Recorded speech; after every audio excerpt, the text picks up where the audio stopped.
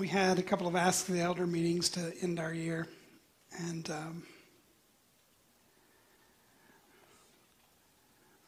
there was this big question. What's the plan, Stan? What's the plan? And we talked about those four options, like, well, we could just close up shop, go home. We could completely restart the church over again from scratch. Everybody go home, say, hey, let's start a church. New name, new everything. We could merge with another church, which we were like, it would take some really special people to knock on the door for that to happen. Or we could just think about what does it look like to revitalize a church, to look at what we do and pray and seek the Lord over how we do what we do and why we do it, to have our sails up for the Spirit to flow. And I haven't really told anybody this, but January and February were my pre-revitalization sermons. And then when everybody gets sick and you miss 2 weeks and you go, well, that didn't go well. But we're still here and we're still doing that because I wanted to spend a month talking about prayer and I wanted to spend a month talking about repentance. So we'll be in Psalm 51 in a few weeks. Maybe I got those backwards. Maybe we should have repented first and then prayed, but whatever. As long as we get both of them, we'll be good, right? Prayer is this difficult, mysterious, amazing conversation that we get to have with our God, our Savior. And maybe sometimes it's disappointing. When things did not go the way you were praying, and I believe as we look at the early church, we could see that there were times of disappointment and heartache. And but they were a praying church. Not just, and I keep emphasizing this, they weren't just a church that prayed, they were a praying church. It was part of their life.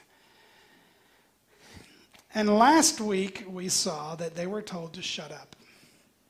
Do not speak anymore in the name of Jesus. We have the power to take your life and make it or just make your life miserable. And they said, okay, we're going to pray for boldness to speak even more. And so this morning in Acts chapter 12, we're going to look at one of those, what must have been a very disappointing, heartbreaking moments in the life of the early church and how they responded in prayer. Because one of their very own, who has been very bold, may have died for that very reason. Acts chapter 12, it says, it was about this time that King Herod arrested some who belonged to the church, intending to persecute them. He had James, the brother of John, put to death with the sword. Now there's an interesting turn that's happened here. Up to this point, persecution has come from the religious leaders. Remember last week, it was like the temple guard, like all of these high-level Jewish people were persecuting the church. Now suddenly we have Herod involved. This is the government. It's like Rome. This is the king. This is the big guy. You're like, wait a minute, where did he come from? Herod has huge self-preservation instincts. As king, whatever's good for Herod is good for Herod. And he's going to start giving his hand a try at this persecuting the church thing. He's been fairly friendly with the Jews up to this point because they both serve each other's interest. They help him keep a level of peace, and he gives them a place of power under his power. So they kind of live this life of appeasing one another. It's the beautiful picture of religion and politics that we all love so much. Oops, sorry. Now, these Christians, this new growing movement seems to be causing some trouble.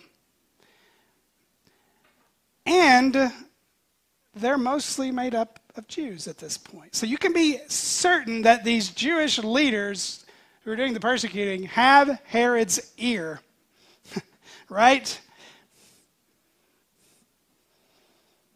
And one of the things we learn when you study the history of the early church is that the Jews were very, very certain and emphatic to say about the church, they're not with us.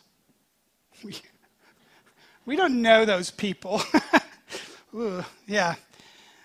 So don't let the persecution fall on us, just them. And somebody must have pointed at James. As a matter of fact, that's a good guy to start. He's an original. Right off the boat, Jesus called that guy.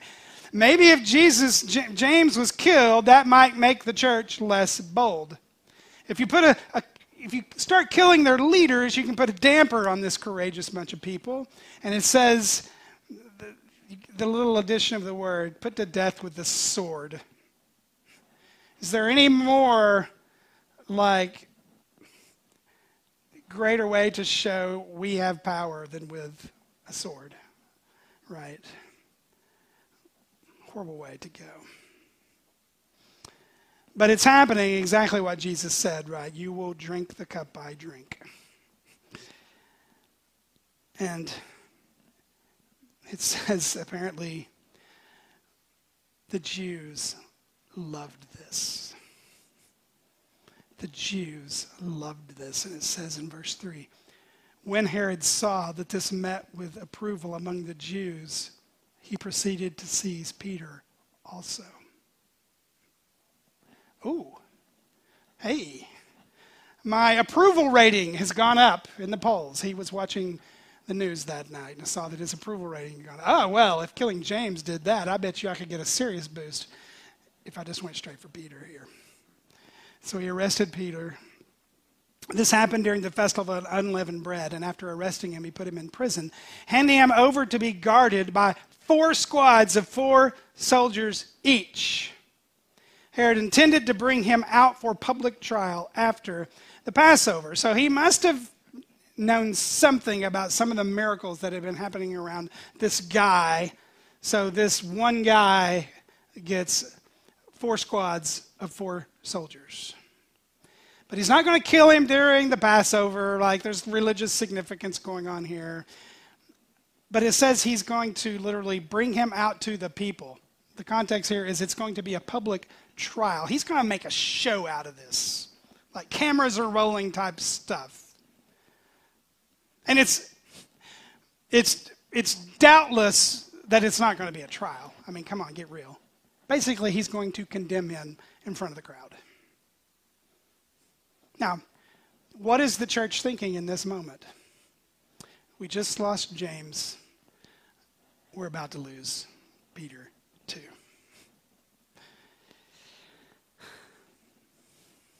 So Peter was kept in prison. Death sentence. He's there. He's waiting. But look at the rest of the verse. But the church was earnestly praying to God for him. Or just to put this literally, I love the way this phrases out. If you say it literally. Earnest prayer was being made by the church to God for him. By the church to God for Peter. Right? I talk about you learn to pray by listening to people pray. The person I listened to pray the most when I was a new believer, she used to always say, and I've said this before, intercession. When you intercede for someone, you reach up, you take the hand of God, and you take the hand of the person you're interceding for, and you bring those hands together. So the church, it says, is earnestly, fervently, intensely praying for Peter. So what happened? Did they not pray for James?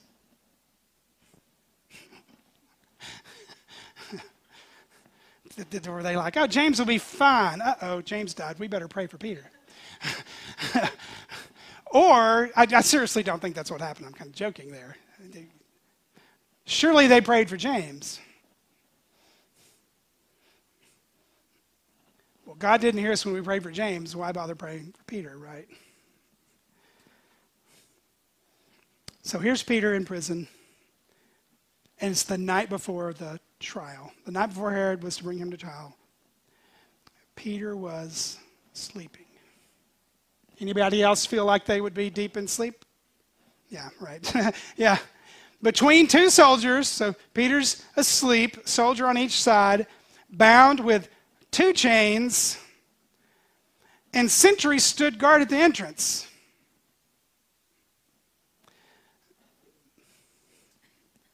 Listen to this. This is from Psalm 3. Lord, how many are my foes? How many rise up against me? Many are saying of me, God will never deliver him.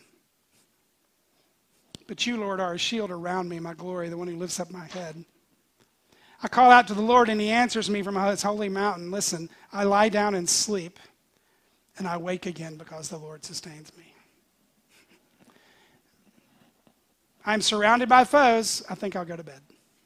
Right? I remember when Karis was little bitty, we had our nightly routine was when she would get done with her bath, she would come down the stairs. We had this big chair that was like big enough for a person and a half, and she was still small enough to be like half a person. So she would jump up in with her wet hair, and we would read, just spend time reading. And I remember one time reading her to Psalm 3, reading what I just read to you. And I said, Karis, what if our house were surrounded by enemies with like army tanks and guns, and they were just out to get us? Do you think you could go to sleep? Think you could sleep under those conditions, right? Well, if God's our shield, we go to sleep. And so Peter knows, well, the Lord's my shield. I'm going to go take a nap. I'm going to sleep for the night. It opened for them by itself, and they went through it. And when they had walked the length of one street, suddenly the angel left him. Don't you love that? It opened for them by itself. It's an inanimate object. Inanimate objects do not do things by themselves. Big iron gates do not open on their own accord. They are opened. What it means is there's no obvious visible cause, right, for this gate to open. So, having made it out of chains, having made it out of the cell, having made it past the guards, imagine what a bummer it would have been to get to the gate and go, hello. Right, imagine that's how the story ends. And the guards woke up the next morning and found Peter at the iron gate. Right, that would have just been a horrible ending. But God opens the gate, right? And when that happens and the angel leaves, it says, Peter came to himself. Like, he has this wide awake moment. And he says, now I know without a doubt the Lord has sent his angel and rescued me from Herod's clutches and from everything the Jewish people were hoping would happen. In other words, there's going to be some really disappointed people when they find out this has happened. And again, this isn't even the first time an angel got Peter out of prison. He's almost like a pro at this back in Acts 5, right? But Peter in prison, God sends an angel. It's going to happen later for Paul and Silas, only it's going to be like an earthquake. God doesn't seem to have a problem with prison cells, getting people out of them. But it says he's in Herod's clutches, and all the things the Jewish people were hoping were going to happen that next day, gone. And when this had dawned on him, he went to the house of Mary, the mother of John, also called Mark, where many people had gathered and were praying. So that gathered group, fellowship, community, people, a group of people where they're fervently, intensely praying. Peter, in prison, about to be executed, is now Peter standing at the door where the church is gathered. That's quite the trip for Peter, right? Just to kind of pause at this moment and talk about Peter for just a moment. I mean, I realize he's gotten out of prison twice now, but Peter in prison about to be executed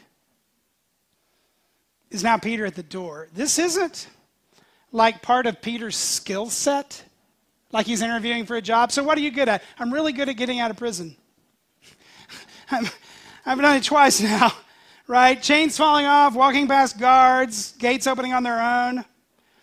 It's not like that's in Peter's wheelhouse. Like, oh yeah, this is one of my strengths. Right? Peter didn't bring this to the table when Jesus called him. This is the gracious, powerful, wise God who hears and works, and sometimes works in really strange, mysterious ways. Peter knocks at the outer entrance. A servant girl named Rhoda came to answer the door, and when she recognized Peter's voice, she was so overjoyed she ran back in without opening it and exclaimed, "Peter is at the door." Don't everyone say the Bible's not humorous. In her joy, she didn't let him in. She was too astonished. Her brain did not have a category for Peter, who's going to die tomorrow and is spending the night in prison, is standing at the door. Her brain didn't have categories for that. Even though they were earnestly praying for Peter. Maybe they were just like, God, however you want to do this is fine. Look.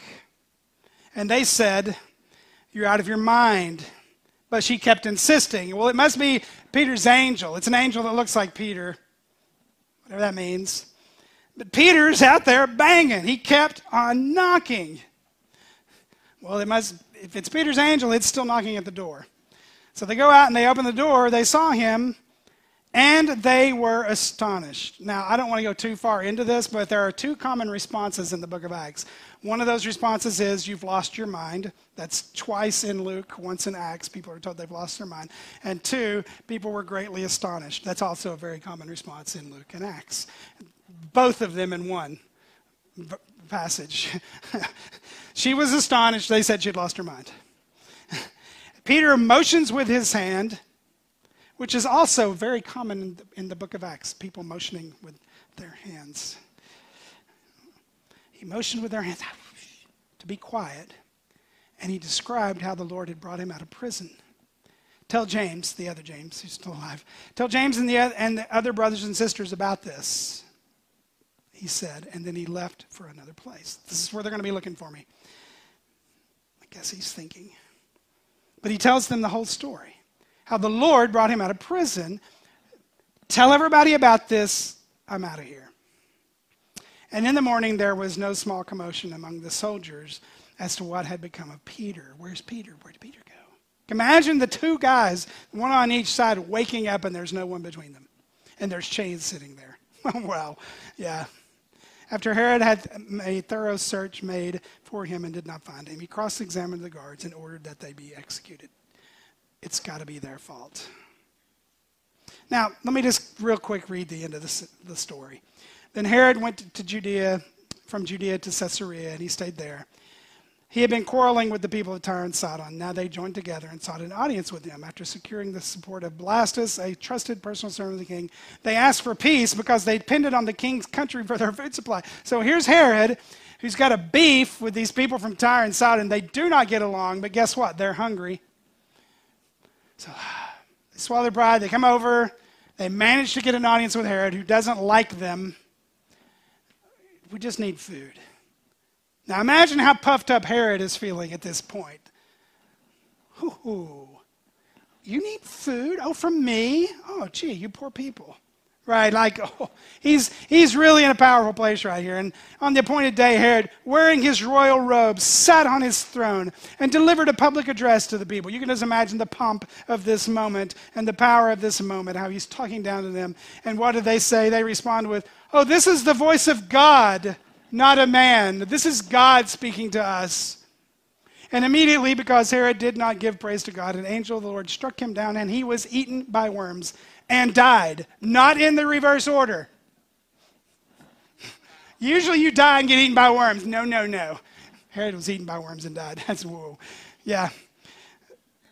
And verse 24, but the word of God continued to spread and flourish. The word of God is not chained, Paul said to Timothy. You don't put the word of God in prison. If you want to know who's the powerful one here, it's not the guy who got eaten by worms and died, right? It's not the guy who allowed people to praise him for being God. He was perfectly happy being called God. Nope. God said, you're not God, I'm God. Worms. Yeah. So, it's a story about fervent prayer after the prayer was not answered. Peter got a miracle, James didn't.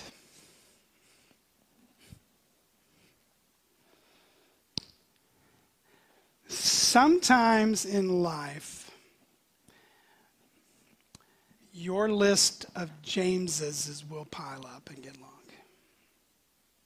Like disappointment after disappointment, after loss after loss, unanswered prayer after unanswered prayer after unanswered prayer. It seems like God isn't listening. What's going on? Disappointment, grief. Why? It seems to be kind of a feature of human life, doesn't it? That we just live in a disappointed world where disappointing things happen, right? Sometimes you run up to the iron gate and you just bounce right off. And it may very well be that right now, this morning, you are facing an iron gate that is so stinking stubborn, and it will not open for you. Let me give you just two personal things here to speak to this. Yesterday morning, I was pondering, cogitating, as I say, on Psalm 69. And in Psalm 69, David is in really, really bad shape. I made a list. As I was thinking about this psalm, I just got my notebook out and made a list. This is what life was like for him. And I'm paraphrasing. I'm in water up to my neck. I'm sinking in miry depths. My feet have no solid ground to find a foothold. Deep waters, a flood is engulfing me. So up to my neck, water's coming. I'm worn out and hoarse from crying for help. My eyes are failing looking for God. Where are you, God? I've been crying. Can you hear me? Then he says, there's people too many to count who hate me with no reason. I'm forced to pay back things I didn't even steal. Besides that, God knows my own foolishness and my own guilt. So some of this is just people hating me for no reason, and some of this is just life circumstances, and some of it's just because I'm an idiot sometimes. Right? Sorry, that was harsh. I just do foolish things. And then he even says, and Lord, I don't want others to lose hope and be disgraced because of me. He says, I'm enduring scorn for you. I've got shame all over my face. My own family won't talk to me. I am insulted with insults that are aimed at you. People mock me, and here is the cherry on top. You ready? Drunks sing about me. Listen, if drunk people are singing songs about you, you've hit rock bottom. Come on, boys, let's sing a song. Let's sing about Odin. He's pitiful. He makes us feel better, right? Just sing about that guy. Like, you can't get much worse than David's situation here. But verse 13 just hit me like a ton of bricks when I was reading this. I read it Friday morning. I read it again Saturday morning. Verse 13 starts with 3 words. But I pray. But I pray.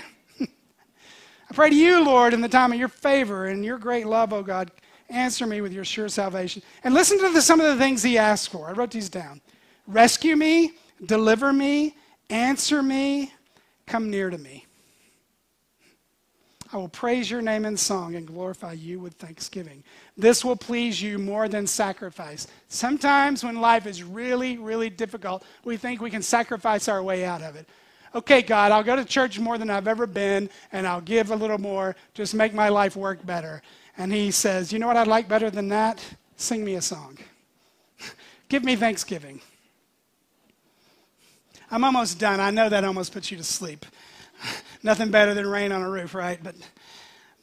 And then it just closes with this line, the Lord hears the needy. So if you're feeling like God hasn't been hearing and God isn't answering and my life is just piled up with disappointment, can I just encourage you? But I pray. And just go to God with words like this: rescue me, deliver me, come near to me, answer me, save me. Sing a song. Right, just this fervent prayer was lifted up for Peter, even though James didn't get the miracle. Okay, one more quick personal story here. Back in 1990, and it's very weird that I remember this, so just bear with me for a moment. Back in 1990, I think it was the first Sunday of the year at West Lonsdale Baptist Church up in Knoxville, Tennessee. It was kind of built up that this particular Sunday was going to be a day of prayer, and if people wanted to fast, we were given kind of instructions of how to fast, or at least skip breakfast and lunch that day, right? And it's just going to be a whole day of prayer. And I remember the year because I left for Bible college like a week or two later. I started in the middle of the year. So that would have been basically almost exactly 33 years ago. Like a week or two ago. And the thing that amazes me, why I remember that, is that Bruce Robinson, my pastor, preached on this passage. And I hadn't even thought about that until this week when I was thinking about this. And I still remember the title of his sermon, weirdly enough. The title of his sermon was Prayer Opens Iron Gates. Crazy. And after the service, those who wanted to keep praying and fasting, you met back together in your Sunday school classes with your group. And I remember very, very distinctly because I remember very clearly being very, very, very concerned about starting college. I was old enough that all my friends from high school had already graduated from college and had jobs. I was like, I was already 23. 22.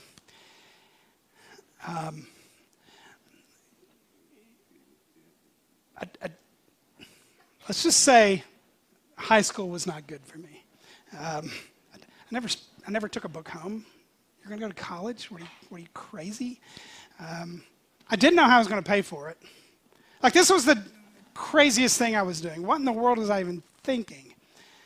But he just preached a sermon, Prayer Opens Iron Gates. This is an iron gate. And I remember I had this big NIV Thompson Chain Reference Bible. Those are beautiful. Man alive.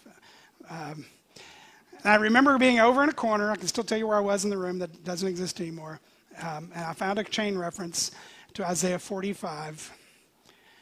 And he says, I will give you hidden treasures, riches stored in secret places, such you will know that I am the Lord. I will open gates of bronze.